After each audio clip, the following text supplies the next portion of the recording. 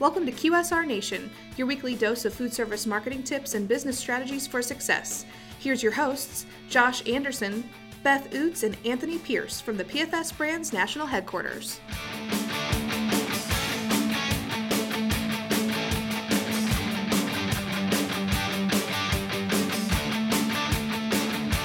Hey everybody, welcome back to QSR Nation. As always, we have Josh, Beth, and Tony here from the PFS Brands National Headquarters in Holt Summit, Missouri to talk about food service marketing and business strategies for success. Today, we are going to talk about social media.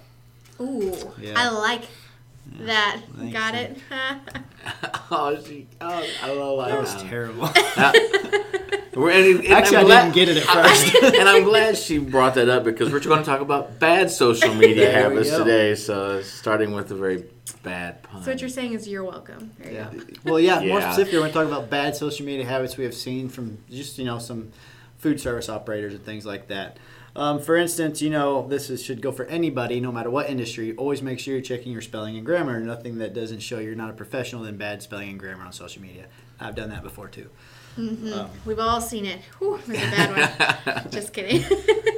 So what have you guys seen before out there for some bad social media habits that everybody should be cognizant of? Well, my favorite thing to see is a photograph of something without being mindful of what's in the background. Mm-hmm.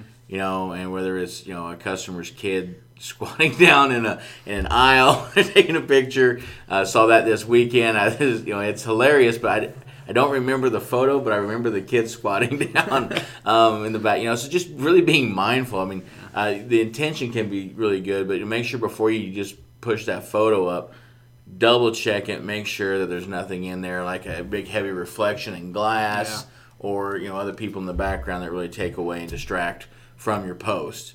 Awesome. Well, another thing that you need to watch out for is posting the same content over and over and over again. Just because you're having a sale does not mean that you need to post it every 20 minutes or 5 times a day. I mean, especially with Facebook, the algorithms that there are, people are going to start hiding that. And if you don't follow them, or if they don't follow you per se, you're just not going to see that post. Yeah, your reach will go down. Yes, you need to make sure that you're coming up with unique information that's constantly going to be out there, and just make sure that you're not posting more than 5 times a day if you are going to be one of those consistent posters. Well, how many times should they post per week, would you all think? Well, I know Beth and I both have schools of different thought on this. Yeah. I like to see someone post about 3 times a week as a maximum. I know you like to see it a lot more frequent. I like to see at least one daily post. And I like to be the bridge builder between you two and see about 5 posts a week. Wow. That pretty much agrees with her, unless she's going for 7. Yeah. Oh, okay. Yeah. Oh, you're going for full 7? So, wow, don't edit this. Let's just have this argument out now. So, no, just kidding, folks. It just really all depends on your business, I think, and what you're doing. I mean, especially in the food service side, you do have those opportunities to put your daily specials, what's going on there, and, that's really good. Again, to me, I like 3. She likes 7. You like 5. So, and you can also kind of curtail it to your target traffic and how engaged they are. I mean, if you're getting a ton of engagement per every post, then it's not going to hurt to keep posting. But if it's crickets every time you post, then you realize it's not really resonating with them. You have to just figure out what is your demographic, the time that they're on social media. So, for example, with food service, obviously you're going to want to try and gear that towards mealtime. So whether it's for breakfast, lunch, or dinner, if you're not getting any traction, start doing some testing. Figure out, okay, I need to do this at 9:30 a.m. or 10 a.m. or 2 p.m. just so that we can start getting that interaction. Because if you don't have any interaction on your posts, there's no point in doing it. And some other, bad things that we see happen is what I would have to assume, because I can't tell, but is non-scheduled posts. Realizing all of a sudden, I should get something out there, and just scrambling for something versus setting time aside. You can tell generally a difference between a post that's been well thought out and planned. So if you take the time to set aside to schedule it out and everything, that really helps, versus the reactionary one, which you usually wind up getting the bad photo, the spelling and grammar errors, it's pushed in the wrong time. Mm-hmm. And so just having those times to set aside to really plan it out. A lot of businesses aren't doing that, and so if you aren't, take the time to get a little bit ahead of the game for yourself. It'll help yourself out.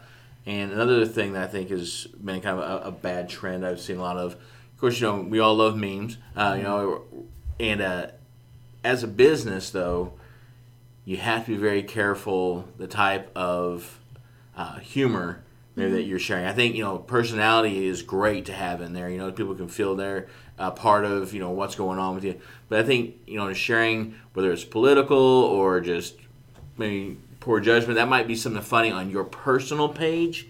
But you really got to think about that as a business standpoint that, I'm not saying you got to go out there and be PC, but with your humor, you got to remember you're touching a lot of different people in a lot of different avenues. In food service, everyone eats. So you don't want to alienate people with off-color humor. No, I agree with that. Yeah. You have to be very wary of what you're posting nowadays, even if, it's got to be very PG for sure. Exactly. Another thing you need to watch out for is when you are doing posts, making sure that they're going to generate interaction. Don't just post a statement. You need to make sure that you're trying to create that content that's going to spark a conversation between... Like a political meme? Yes. That's exactly what we are trying. Make sure to go full politics 24/7. Sprinkle a little religion in there. Yeah, that's fantastic. And criticism for everyone. No, you want to make sure that you're asking questions. So, for example, if... Let's say for our Champs customers, it's what type of sandwich do you like the best? Is it our pulled chicken? Is it our fish fillet? Or a premium chicken sandwich? Yeah. We want to make sure that you're trying to ask questions so that we can get some type of interaction and get that organic reach out there for Facebook or even Twitter.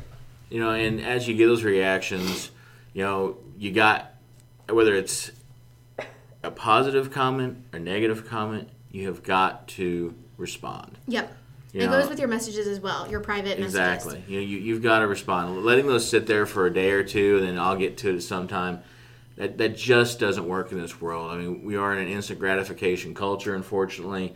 And when someone has a question, you need to respond. If they have a comment, say, I love this, but I can't stand that. Say, hey, we're glad you like something, What can we do to help you out with this? But you've got to make sure you're staying engaged, because your whole point of having social media is to create consumer engagement. So don't drop the ball and walk away when you have an opportunity to actually engage with a customer. Mm-hmm. Agreed. Yep. And if you have any questions about this, you can reach out to us at qsrnation@pfsbrands.com. I about forgot our email address. We can help you with any questions you might have or point you in the right direction. Please subscribe to the podcast at pfsbrands.com/podcast. And you guys have anything else to add about social media, or bad social media tips, I should say? I think we covered a lot. I think so, yeah. That was very nice. All right, guys. As always, for Josh, Beth, and Tony, we'll talk to you next week. Stop by next week for another QSR Nation episode or visit pfsbrands.com.